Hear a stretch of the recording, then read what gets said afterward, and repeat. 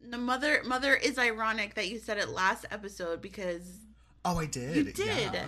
You did. And literally my first note on this chapter is just mother in caps when the horse is mentioned. Yes. Oh my god. Mine too. It's mother.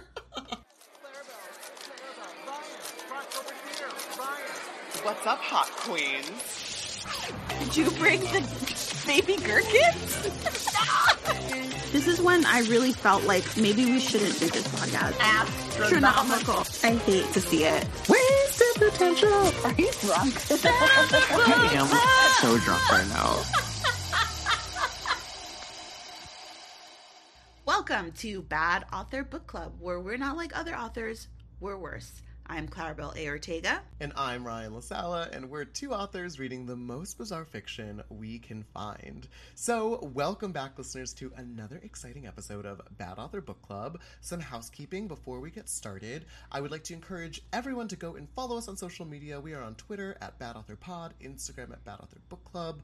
All of our episodes are available for streaming on Spotify, Anchor, Apple Podcasts, wherever you listen, and it's very helpful to us if you rate us and review us and tell friends. And of course, if after listening to us you are so inspired and want to discuss, you can find a link to our very active Discord in the show notes. Come join us, send us your thoughts, and send us your questions. We've started answering reader questions. We're going to answer a reader question at the end of this episode as well, so stick around after the Rose and the Thorn, and it could be your question that gets answered.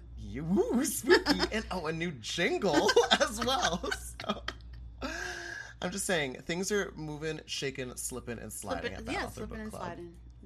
As they previously do. discussed. Okay. Yes. By the way, the ants, the mosquitoes, they are relentless. Ron DeSantis' mosquitoes and ants are not good. They're racist. They will not stop biting me. Do you want to know what I heard about ants? Tell me. They're marching 2 by 2. Oh my god, I hate you. I am disconnecting. Do you want to know what else I heard about ants? Oh my god, what? Hurrah. And one more thing. I'm saying no. I'm saying no.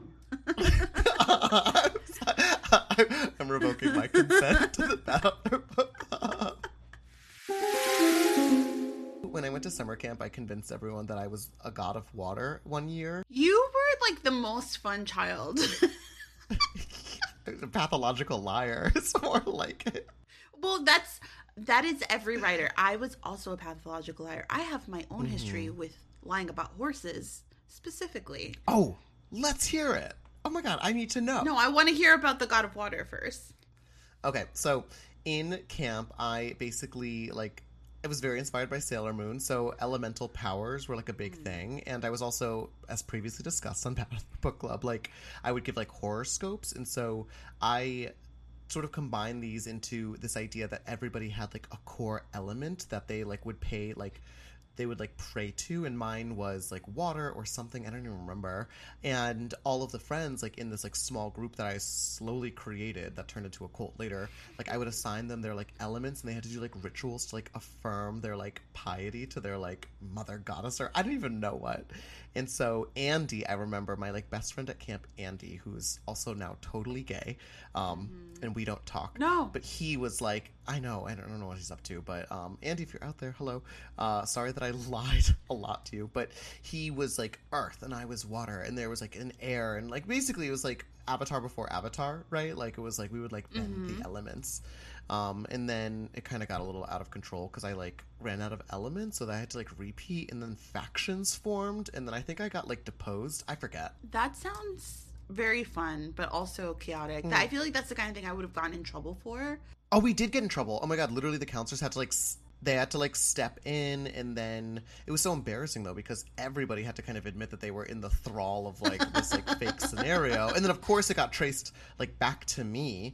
And I, of course, because I, even though I was the cult leader, I was also the one that was this is all fucking fake. I made it all up. And the counselors were well, then what is everyone fighting about, Ryan? And I was I don't know. That's their business. And then I would eat a Skittle, and then camp was over. You were right. You were right. Yeah, I was. I was it's not my fault those idiots couldn't take a joke and then I'd move on. Wait, tell me your horse story. I want to hear the horse story. So I moved to Westchester County from the South Bronx when I was like almost 15, 14, going on 15.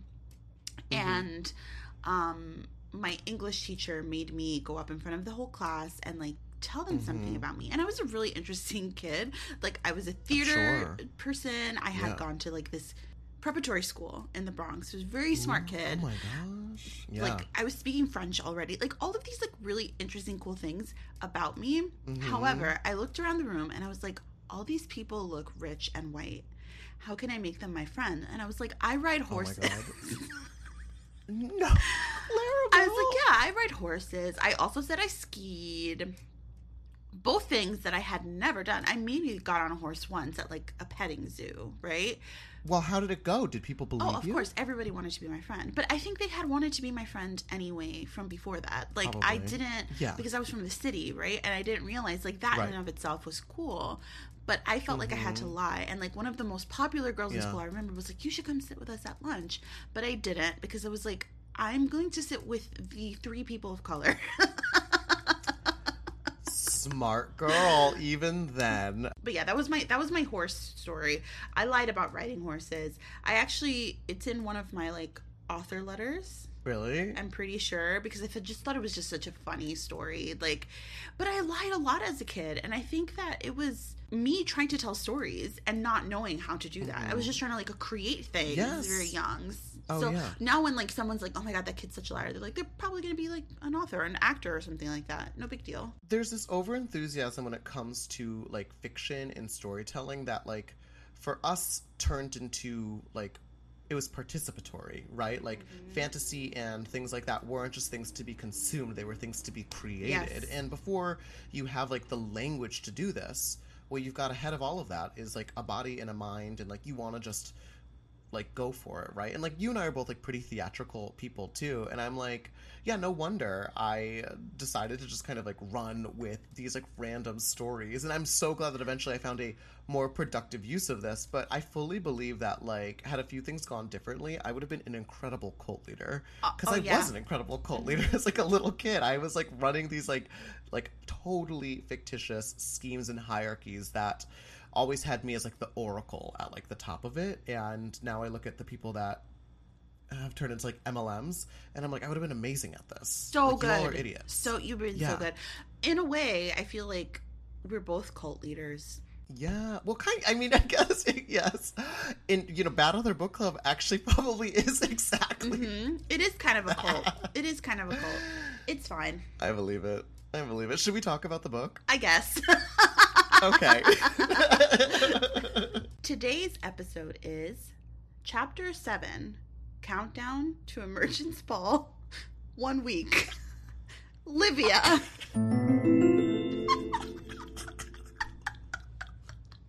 It's always funny. It is funny every time. So, is this like, so we're back to 1 week. I think we started at 1 week with her, right?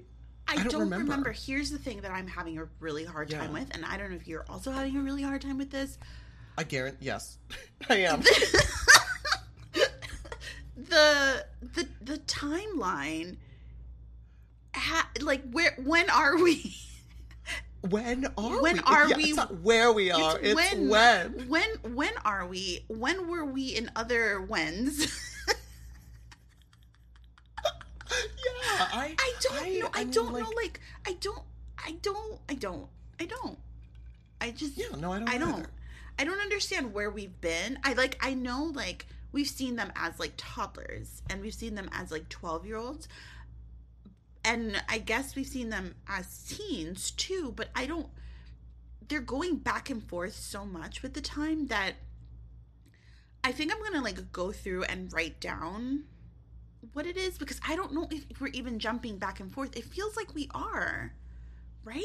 Well, and to add to the confusion, even within the chapters, we are being flung through time, because there's these passages that are flashbacks that take place, which makes it near impossible to conceptualize these characters' development on like a linear plane, which in like adult literary fiction you don't always need, because oftentimes like the development is sort of this like larger panned out idea of a life. But for YA, I definitely feel like we need to have a clearer idea of, like, the events in the order that they're happening in. And also, I mean, you have to wonder what the rationale of this. It's clearly like they want to provide exposition leading up to this big emergence event, but the plot doesn't feel like it's started yet. And a big culprit of that is that we're keep diving into the background of these characters outside of any real framework for understanding like why any of these things matter. And so it's hard for my mind, my like conscious mind, to pick and choose what details are important because I don't know where we're going and I don't know what might be clues or hints. And so in an effort to keep track of everything, I'm keeping track of nothing. Yeah, I totally agree. I think that's what it is. And I think you hit the nail on the head saying that we're taken back and forth within the chapters too. I think that's what it is. That's what's really confusing me. Because I'm looking at the table of contents, right? Chapter 1 is Countdowns to Emergence Ball, day before. So it's the day before, right? So the apple has not been sliced. It's not. So then the next chapter is Lex. So that's the orphanage, right? So that doesn't count. So then chapter 3 is 10 years out from the emergence ball. Chapter 4 is again Lex, the academy. Chapter 5 is Countdown to Emergence Ball, 6 years. And then chapter 6 is Countdown to Final Simulation Exam, 4 years. So suddenly we have a countdown for Lex, which we didn't before. It was only Olivia previously. And then here, chapter 7, Countdown to Emergence Ball, 1 week. So it is going in chronological order chapter-wise, but in terms of in the chapters themselves, we are getting sort of like thrown back in time, and that makes it really confusing when you are already playing with a time element chapter to chapter, right? I think like a day before is fine, like the week before, but it's not that. It's like years before. You know what I mean? Yeah, double F minus Kardashian girls. This is so fucking bad. I have to just, I'm sorry, I'm sick of it. If, like, I have to imagine the conversations that took place in arranging this, because the choreography of these pieces is so deeply fucked up the butt. I hate it. I'm so mad. It's, like, annoying. I'm clearly in a cross mood. But anyways, let's get into it. Okay, so here we join Livia, our fancy heiress, 1 week before. And get ready, everyone. The first line is, "The sun warms my back as Veda and I trot the winding dirt path." And it goes on from there, but immediately I was like, Mother! I wrote mother in the text. As did I. In bold, mother. I love the ongoing theory that the mom and the horse are the same. And there's a lot of horse facts in this chapter, so I'm excited to share them. Many horse facts. And actually, for any of our listeners who are Sims fans, happy Horse Girl expansion pack day, because there's just a new Sims expansion pack that's all about horses that just came out. So it's very appropriate that this is the chapter that we are discussing today. Are you kidding me? So they're trotting along, so she's on the back of Veda, but they're trotting along a path of a village past weeping cherry trees and thatched huts. And there's an aged woman hunched over a loom. So immediately, like, we're in olden times. We're in antiquity. The people are speaking an ancient tongued language, she mentioned. This is all in the first paragraph. So I'm in my head, I'm like, is this fucking Indra? Like, is this another part of the world that, like, we haven't seen yet? And then I was like, oh, no, we're in the archive. Yep. It took me a while to figure that out, too. And I was really confused because she's saying that, she says in this chapter, and she's probably said it before, that Veda is the only animal in existence. And I'm like, why isn't anybody staring at a horse? Like, a horse is not like a small animal. It's like a giant thing, right? But here's the thing. So the third graph or so, it's like, for some reason, Veda's chip also works for me. So she's in the simulation with her horse, so she's not supposed to be. Just as she entered my mother's archives, she can enter mine. This is not logical, a fact of which I'm well aware. Yet I have kept it a secret for as long as I have known. The clone theory persists. Mom is a horse. Horse is a mom. Not just that. What if the girls are clones of their mother? Something like that. Right? Maybe. What if they're just like clones? Because it would explain why neither of them have like distinct personalities from one another. They're like pretty much the same, right? Mm-hmm. And it would explain this whole thing. Like, if they're clones, then they would have the same sort of DNA as their mom, right? And so they would be able to Something go like that, into yeah. the archives with Beta just like their mom did. I love that you're thinking about this because I'm still thinking about the fact that this horse can play The Sims. Like this one, just so you understand, like to enter the archives, everybody, you need to insert a chip into your wrist. They created a little like slit in Veda's hoof in which they put a chip. And I like kind of skimmed this, but there's some sort of like pad. Oh, there's a pad built especially for Veda in her stable, and she just has to tap her right leg on the sensor, and then she goes digital. Veda goes digital. It's a digital horse. And I just love that, like, they couldn't be like, in the archives, I have a version of Veda that's like made out of like data. Right. They had to like It's over explain it. Yeah, the horse is literally in the archives. And further, they have a telepathic connection, her and the horse. They're able to now talk to each other with, like, italicized words. Like, where are we going? And she's like, don't worry. I tell her, rest. And she, like, lassos her up somewhere else as she walks into a clearing to fight a samurai. That's what happens next. But the point is that they can talk with their minds. Yeah, they have these, like, which is very Seven coded, if you've read Witchling. Yes. What's going on? Yeah. There's this thing with speculative fiction, right? Where you have, like, a secondary world or, like, this whole new world that you have to build, where there's going to be, you can't tell everybody every moment of world building up front. Obviously, it's going to be info dumpy and it's going to be annoying. So you have to organically do it, which I get they're trying to do that. However, there's this like very fine line of everything feeling like a little bit too convenient. And I think sometimes when you over explain, that does end up happening, because I think it would have been so much smarter for them to do what you had just said, which is just say, I have a version of Veda in the archives with me. Instead, they have this whole system to put her in, and it almost feels like contrived, right? It doesn't feel like that is a natural part of the world. It's like, oh no, I can explain it. It's because we have this, if you were wondering. And I was like, I was actually not wondering at all. Like, zero. The archives, no, truly, like, the archives aren't thin ice to begin with. Yeah. Like, the whole system of the archives is, like, crazy and not really well explained, and definitely not well established even within the logic of the world. So then to further go in and sort of, like, break all these rules for the admittance of a horse is so fucking dumb. It is, like, the weird preciousness that I talk to a lot of, like, newer writers about, where, like, I think you've impressed yourself with maybe finding an explanation, but you're giving answers to questions that no one's asking. No one cares that much. We would love, instead of this digitized horse, a plot, maybe one plot. I would love that. But instead we have an explanation to Veda, who's, like, playing, like, Wii Sports in her stable somewhere, which no one cares about. And you know, I think also, not to defend the Jenners, let's hear it. However, I do think that sometimes this is something that happens when editors get too annoying about things. Like,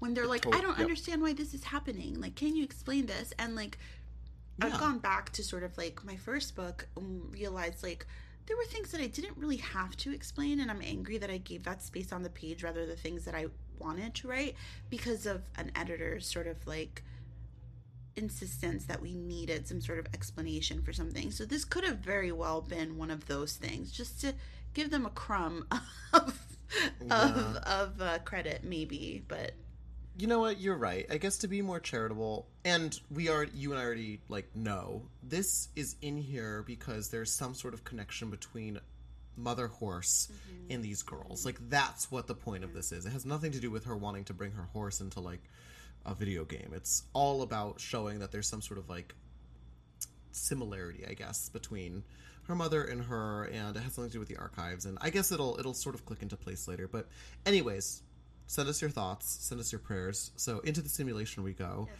Why is she in the simulation, you might be asking? And the question is, she's defying Master's will and doing a sword training module. And so she's in, like, basically an ancient Japanese, like, feudal era Japan version of the archives, and she's about to fight a samurai. So that's what she's doing. She's like meeting a samurai in like a clearing, and he shows up in his like samurai outfit, which is like white, and he has a samurai sword, and they're about to fight. Yeah, my whole thought was like, I wonder if he's hot.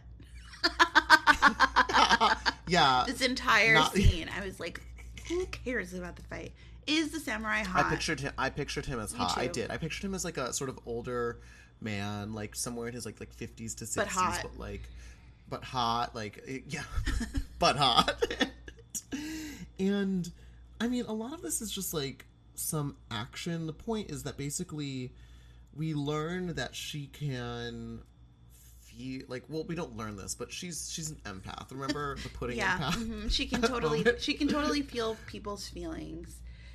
Yes, and that helps her when it comes to combat, and so she like starts to fight this samurai, and the whole point of the samurai is this is also a very like anime coded chapter. Like there's many things that, like for instance, at one point he like almost hits her, but she dodges just in time, and he trims a lock of hair from her ear and it floats to the ground. Like that is in every single anime I've ever seen that has like a sword fight, right? And the whole point of this is that, like, a samurai has mastered a peaceful mind and its conjunction with, like, combat. And so I think that's why she's doing this training. But he ends up losing his composure, which feels kind of a little too easy.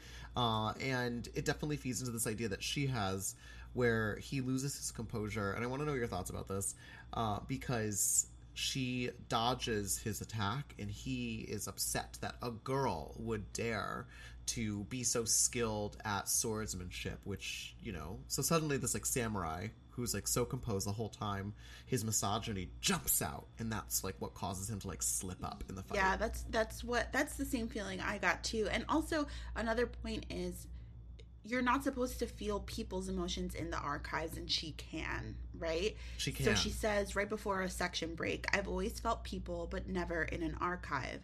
He isn't real, I remind myself. So because he's not real, he's just simulation.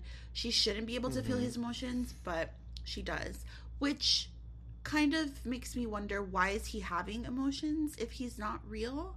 And if this is just a simulation, I'm a little bit confused about that. Maybe it will get an explanation. Yeah, well, that's what I'm saying. Like, the archives are a fucking mess. Like, is it real? Isn't it real? And if the whole idea is that, like, we're supposed to believe it's all data and therefore, like, not real and simply a simulation, like, that needed to be said outright. But even from the very start, they were like, well, yeah, it's all a simulation, but there are people who have been trapped in the archives as for punitive reasons, and they're really in there, but we don't know where their bodies are, but they're stuck in there. So it's, like, real to those, like, it's all a mess. It is all a mess. And I guess I feel angry about this because if you remember, we sort of started at the beginning of the book with a literal passage from the book of Indra that explains the rules of the archive, like an instruction manual. And that was the opportunity to, like, really establish it. We could have gotten more of those passages to kind of firm up our understanding of this, because I don't mind, like, breaking the rules, but they have to be established enough so that the break feels purposeful and not sloppy. Right. I totally agree with you. And it just felt anticlimactic also, because it's supposed to be a big deal that she can feel this samurai's feelings, but I didn't really remember, or they never told us that she wasn't supposed to, so... Right. And I think it's a symptom of sort of spending time on the wrong thing, which was also a very big Model Land problem. And I think this book suffers from, like, being bogged down by aesthetics and none of the plot that goes along with it. Like, things happen, like the horse apple moment with Veda. There was no point to that moment. Right. It was just literally an aesthetic thing. And I understand being a visual writer, but it has to be to some sort of end. It can't just be because. So. Yeah, I totally agree. We get that section break, and then it transitions into a section in which she is, like, describing her empathy. By the way, like, she has an empathetic description of like how Veda and her would like cheer each other up, and if she was sad she would go to the stable and Veda would do a little galloping dance to like cheer her up, which was so funny. Like this poor horse is like doing double duty with this little girl. And there's a mention of the pudding. The pudding comes back at one point. The governess is like, eat your pudding at 6 years old. I love that pudding is like a main feature of this girl's life as like a child. I'm like, is the pudding poisoned? Why do we have a second mention of pudding? We have a whole episode named after the puddings. So. And then she mentions that she can't access the archives of her own mind, which every citizen's supposed to be able to do. So she wants to go see her parents, like her mom and her dad, from when she was like a kid, but she actually can't go like that far back in her own head. And this is just dismissed as like, well, some people have these memories and some people don't. But I would have accepted just that explanation. But then it's like, I think the governess is the one that adds that the people that control like who decides like who gets to have memories is the High Council, which indicates that she probably would have had these memories if the High Council had not deemed her made them prohibitive. Yeah, and it makes you wonder sort of like why they would do that. I wish they had drawn it out a little bit more. Like, oh yeah, some of these memories are blurry, and like have her discover in a moment that like they're actually being kept from her. I think that would have been a lot more impactful. Like, yeah, they just don't want you to remember it. And we're just move on from there. It's because she was in a test tube. I think that's it. Like, she says that she has like a memory where she tries to go back that far, but it's all misty and blank, and she can hear like a buzzing. And I'm sure that eventually it's going to be like she was like grown in like one of those like floaty tubes from like Alien or something like that. I think so too. I think the clone theory or something like that, like Science Baby, is probably the right direction. Okay, so she's explaining that you can feel fear or pain, but you can't be permanently injured in the archives. Did we learn that before? Is that the first time we're being told this? I'm pretty sure this is the first time. Yeah. And we did have a moment in the archives with Lex, I believe, where they had the same sort of simulation over and over again of the woman like tied up or whatever, and that's where the kids would play. I really wish they had used that moment to show like kids doing like bananas things, like jumping off buildings because they knew they couldn't get hurt. Because like if you knew you couldn't get hurt and you were a kid and you didn't have anything else to do, you would push the limits of the environment that you're in, right? I feel like that feels really natural to just be sort of like a daredevil and like have fun and do all these things because you know there's no possibility of you getting hurt. I wish that they had sort of played with that moment a little bit more to make what happens next more impactful. But again, we learn a rule right before it's broken, and that just also something was done in Model Land like constantly all the time. What happens is the fight escalates and she can now read the samurai's mind. Like, we've gone from empathy to full telepathy. And he's like, who is this girl? He wonders, why does she fight so well? Which, again, like, if he's a program, this doesn't make sense. If he's a real person, it makes sense a little bit. But, like, then it doesn't make sense why he would be doing this. But, again, we know that people get trapped in the archives. So there's going to be some big revelations with what you know what? Actually, I shouldn't promise this because there might not be. We don't know, like, kind of where this book's going to go. My hope reading this is that it's going to add up to some sort of, like, Matrix type of revelation, but who knows? The point being, for the sake of this fight, is that she's able to basically, like, anticipate him telepathically and emotionally, and she inflicts a flesh wound. She, like, stabs him in the stomach, but, like, just a little bit, and he starts bleeding. And he, like, it's a little, just un petite stab.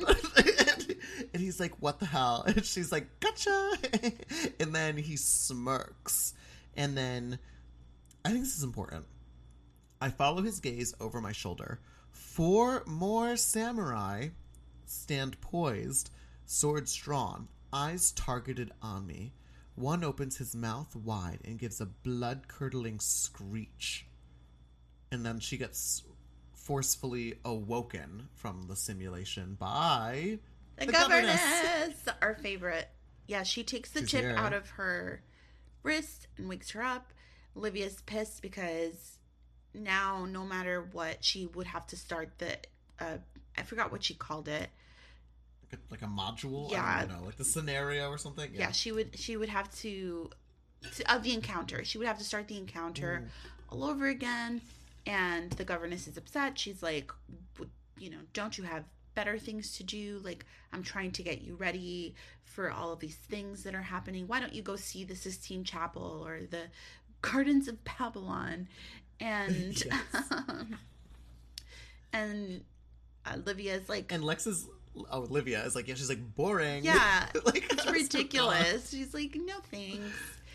So she's being like a little like sassy teen in this part. Like, cue the indignant lecture.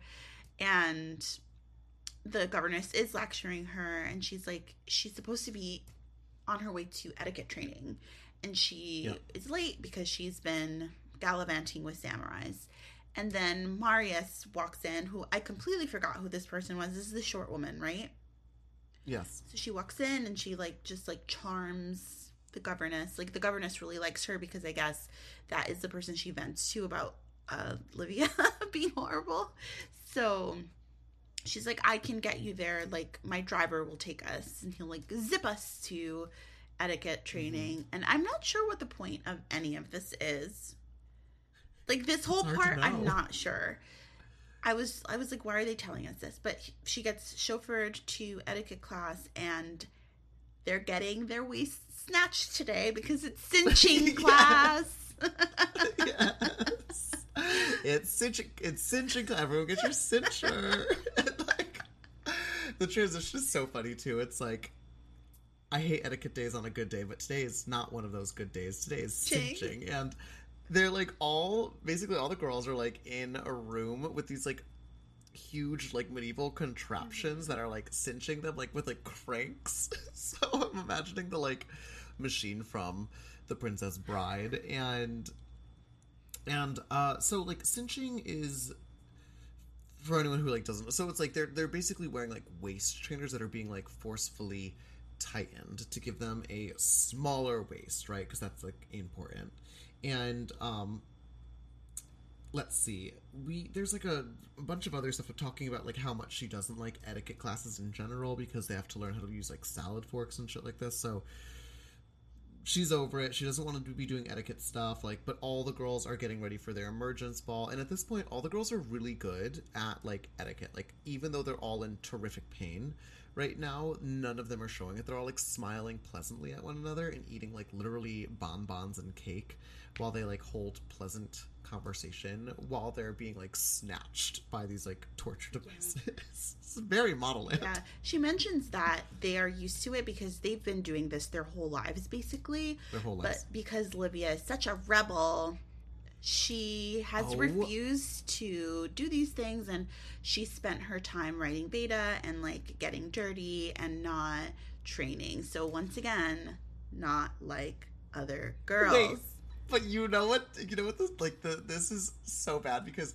yeah, so she hasn't been doing this her whole life like the other girls, but do you know what? It doesn't fucking matter because her waist is naturally tiny. She's a naturally tiny little girl. I highlighted this because it made me so mad. Literally, it says, "Fortunately, your waist is already smaller than average," she said, exasperated.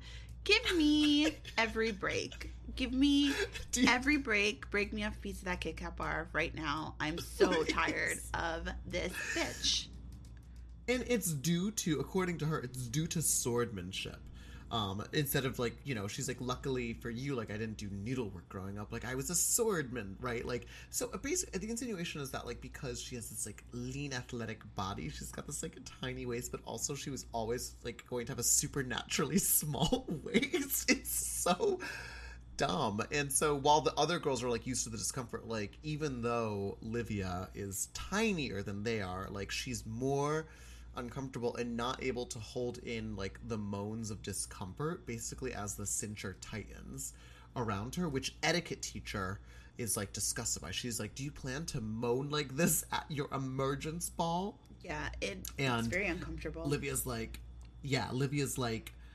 I don't plan to wear a fucking cincher at my emergence ball. Like, maybe I'll wear a corset, but I'm not gonna cinch my waist. And everyone, like, it's like a record scratch. Everyone's like, oh, she's not gonna wear a cincher. Like, they, like, can't believe it. And we should mention what's her face is there, like, Ksenia? No, this is Micah, yeah. Micah is the other chapter. Yeah, she's like airborne Zarpesa, basically. Yes. is like so disgusted and glaring at her and mouths the word orphan, like, you know, as like a like derogatory. And then, because we're not done with flashbacks, like this chapter is all over the place. We then go into. We have like I'm not exaggerating when I say so far we have 6 section breaks, and all of them are jumping timelines, right? Like yes, they're all the same timeline, but they're all jumping like across it during this. It is ridiculous. It is just absolutely. So I don't I have to stop being indignant about the ridiculousness because we'll never get anywhere. Like, we're just gonna assume it's always going to be this way. Yep. So, to be quite honest with you, like, if I was one of these girls who was working so absolutely hard to do the only thing that was given to me in society, and this girl's, like, just strolling in with her naturally snatched waist and, like, not taking it seriously, I would hate her, too. I would fucking hate her. She despises all these girls. She looks down on them. She thinks she's so much better than they are. She doesn't stop to think for a second that maybe they didn't have a choice in being here. Do you know what I mean? It's not like they're like, I can be a doctor. Like, this is their choice. And she's mad at them about it. And it's just like a very, very frustrating dynamic that I don't know if they're going to explore. I don't know if she will be redeemed in that way, realizing, like, wait a minute, these girls aren't my enemies. They are just a victim of, like, the same sort of, like, societal standards that I am.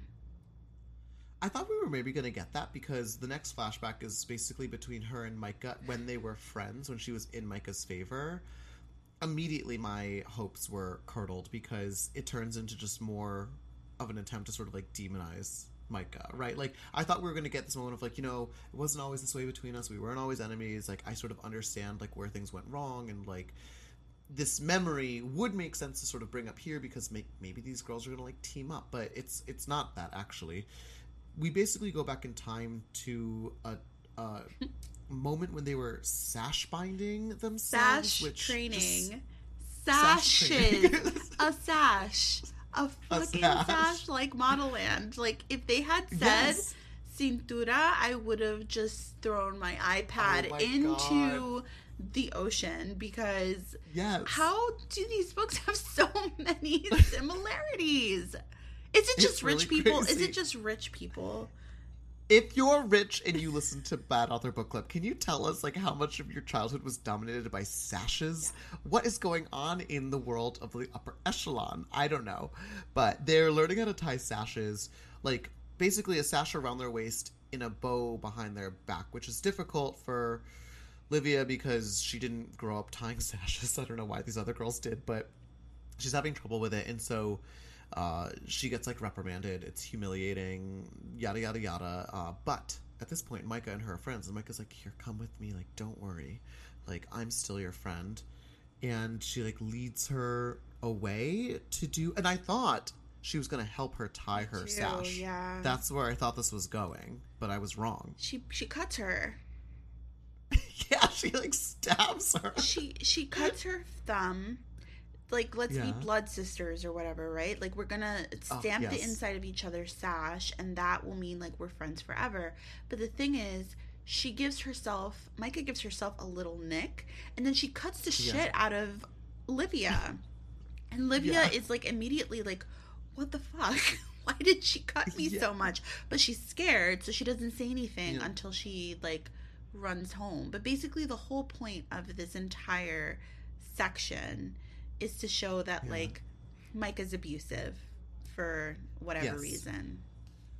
And I thought that, like, I was really hoping that this was going to pull off some sort of greater metaphor. Like, these different pearls were going to be strung into some sort of interesting observation about the way the world works, or the way that, like, there is a sort of duplicitous nature to manners or politeness, or these very fragile bonds between like young girls and the way that they're sort of pitted against one another. Like that would have been really lovely, because then we sort of do ease into this like lyrical passage where she's like, I ran home bleeding and I didn't cry in the car. It was only when I got home that I like basically couldn't stop myself from like running, and I ran accidentally past the electric gates basically that existed on Helix Island. That's her like home, and like I expected all of these alarms to start ringing, but like nothing rang because there was never any sort of like precaution in my world. Like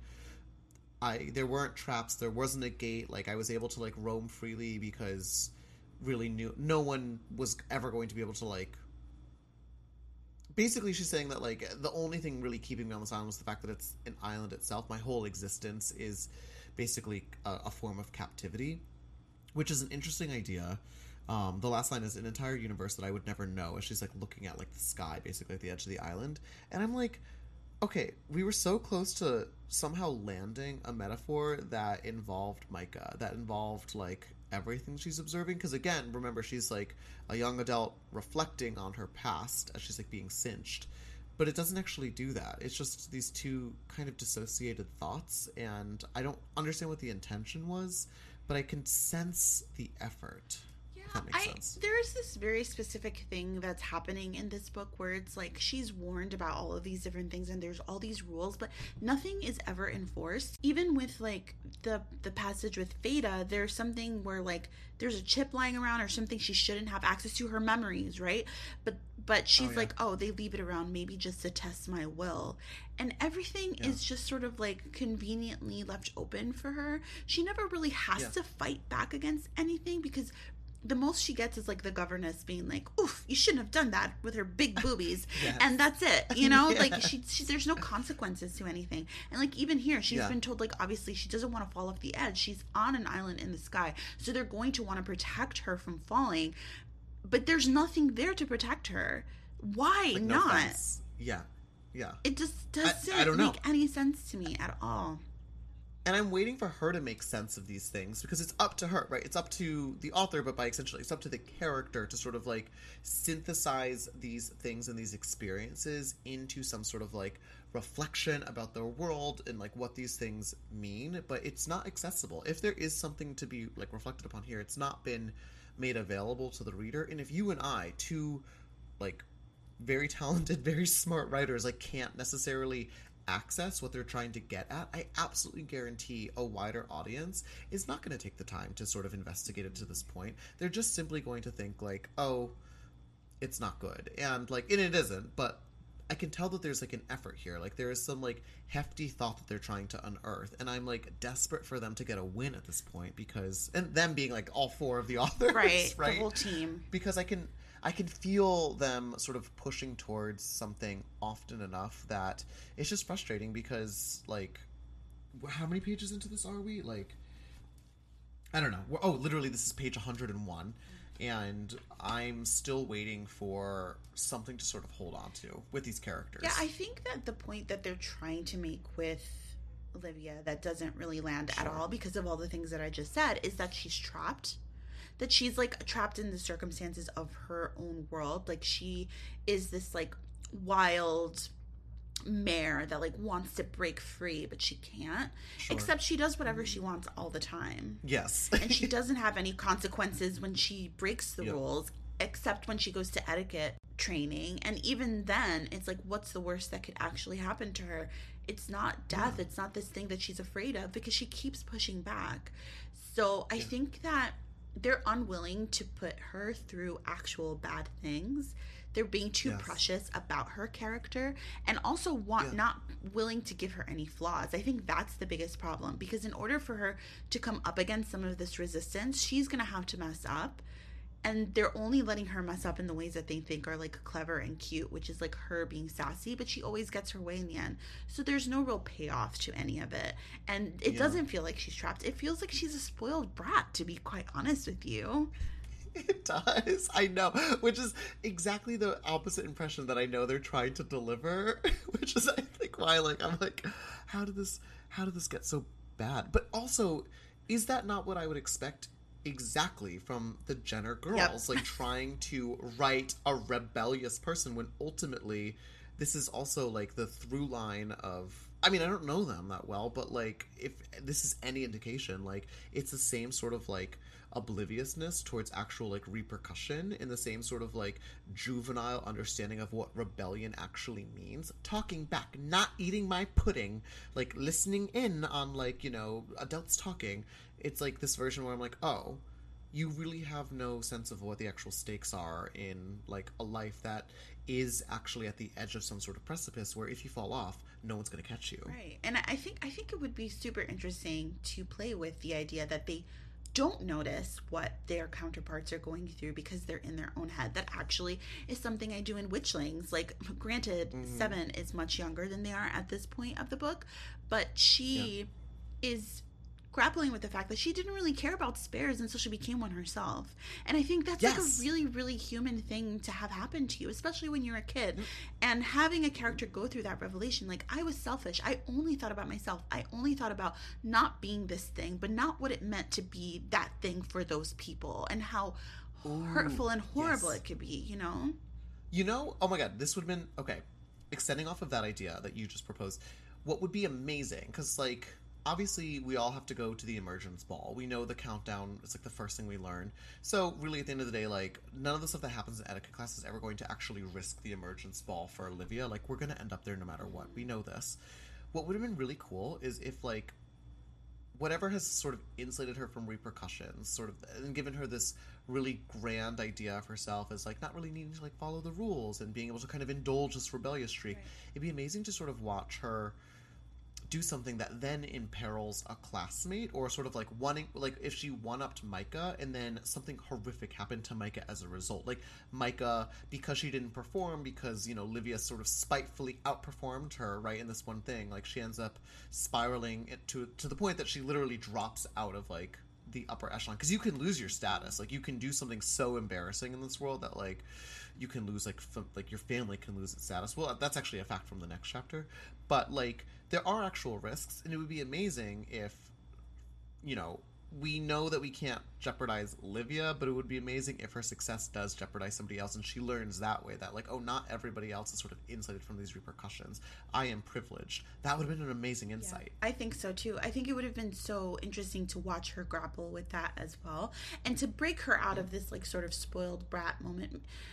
I guess it could still happen, but I don't like to give any hope to these moments because, like, I've been burned bad by Miss Tyra Banks, and I refuse to give these people any more of my hope. I know. I like that we rewrite these books as we read them, though, to kind of give them a little bit more. It's fun. It is fun. Well, I think especially if you're a reader or if you're a writer, like, this is, like, such a fun way to learn, like, what to do and what not to do, because if you're a brand new writer and you find yourself making some of these mistakes, which are totally normal to make, by the way. I've made tons of the same exact mistakes when I first started out.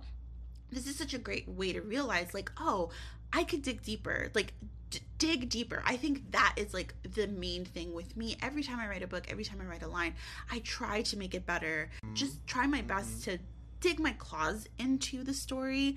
And I think what happens when you don't do that is you have all these missed opportunities of something that could have been brilliant, but ends up just being very surface level. This is a little bit difficult for me, picking a rose. On my initial sort of assessment of the situation, I thought maybe just Veda being there, period, was my rose. But I'm actually going to say there were certain lines in the fight scene that I thought were really well done. The fight scene itself felt pointless to me, but the actual sort of action between her and the samurai was actually kind of, like, zippy and good. So I liked that part. Yes. And then my thorn, it could be the whole chapter, to be quite honest with you, but I'm gonna say my thorn is going to be her interaction with Micah. I'm just really super tired of, as you all know, the pitting of girls against each other just for the sake of, like, jealousy or whatever. I think it's tired. Yeah. I understand this was written at the height of, like, internalized misogyny. Yeah, truly, yes. But I just really dislike it, and it makes me want to root for Micah immediately because she's being cast as a villain, and we don't know why. And I don't think jealousy is enough. I think that's like a really shallow and kind of harmful thing to write about two girls between each other without digging deeper into it. Totally agree. My Rose and Thorn are way less introspective than that. One of us has got to be the dumb one. True. Here I go.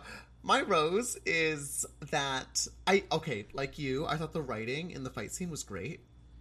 Consistently, this book actually has delivered good action. The magnetic basketball scene was really, like, that was good. It was explained well, right. Mm-hmm. It was well explained. It was quick. It was zippy. I think literally it's called Zip Ball. And similarly, this fight was good, which is exciting because I'm like, oh, maybe we're going to get some, like, good fight scenes. Like, that was cool. My thorn is that I was so distracted for much of the second half of this chapter by the knowledge that somewhere in some stable, Veda is, like, sitting there with her, like, VR headset on, still stuck in the archives. Like, no one ejected Veda from the archives. Ryan. And so she's just sitting there in her, like, Wii Sports mode. Because, remember, the governess takes Livia out of it by, like, taking the chip out. But, like, who's watching over Veda? So she's just, like, standing in some clearing, some digital clearing. The samurai's looking at her like, what the fuck? Yeah, like, and Veda's like, I don't know. Like, I was like, this is so... You've now introduced the idea that this horse can enter the internet at, like, a moment's notice, but can she exit it? Oh my god. That's what I want to know.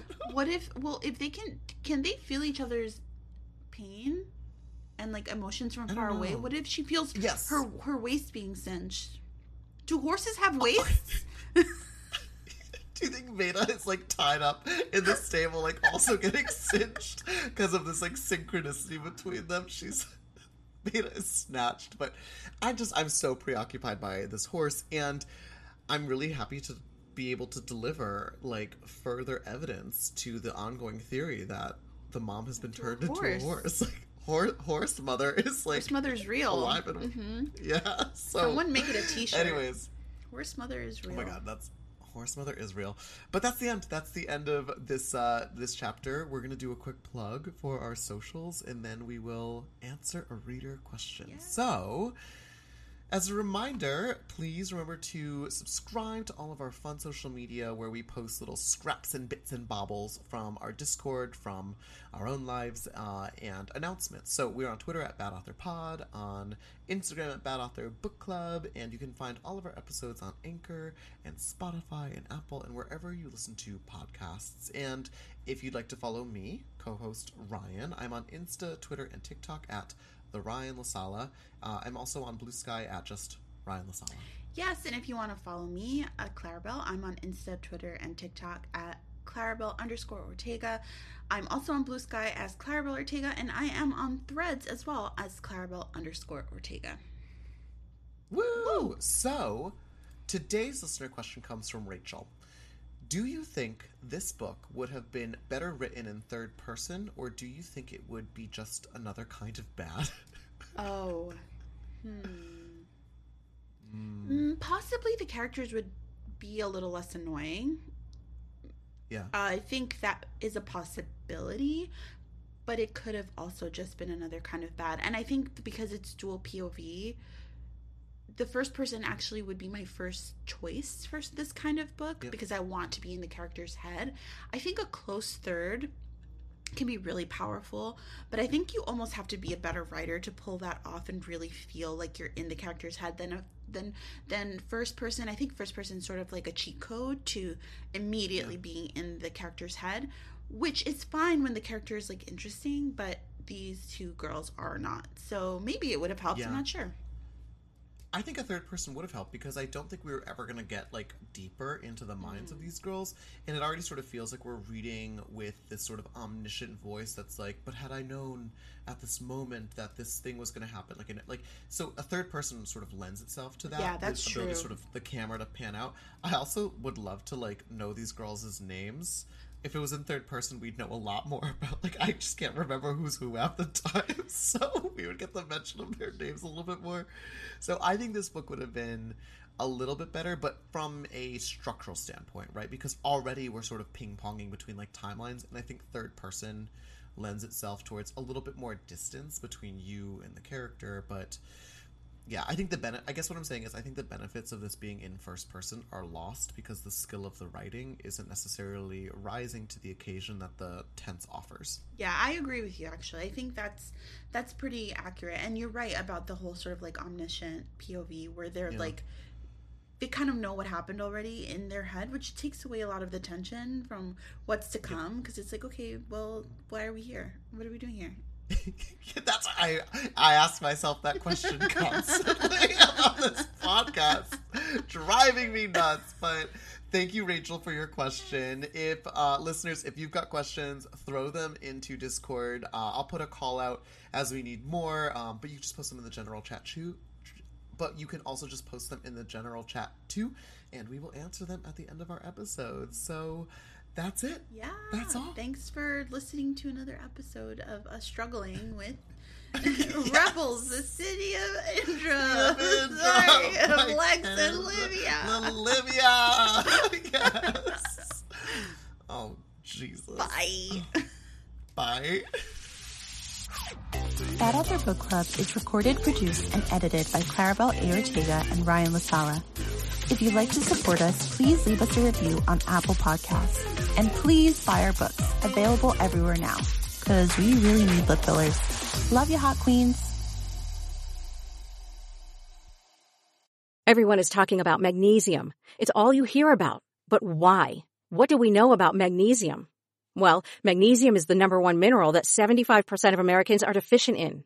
If you are a woman over 35, magnesium will help you rediscover balance, energy, and vitality. Magnesium supports more than 300 enzymatic reactions in your body, including those involved in hormonal balance. From functional medicine doctors to mental well-being and female hormone experts, we all know that magnesium is the one mineral to improve all aspects of well-being and health. But which one? Magnesium Breakthrough from Bioptimizers, the trusted choice recommended by leading experts with 7 best-absorbed forms of magnesium to ensure your body receives the support it needs for overall well-being. Go to bioptimizers.com/balance today and use code BALANCE10 for 10% off. Support your journey to wellness at bioptimizers.com/balance. Magnesium Breakthrough from Bioptimizers, your foundation to optimal health and vitality.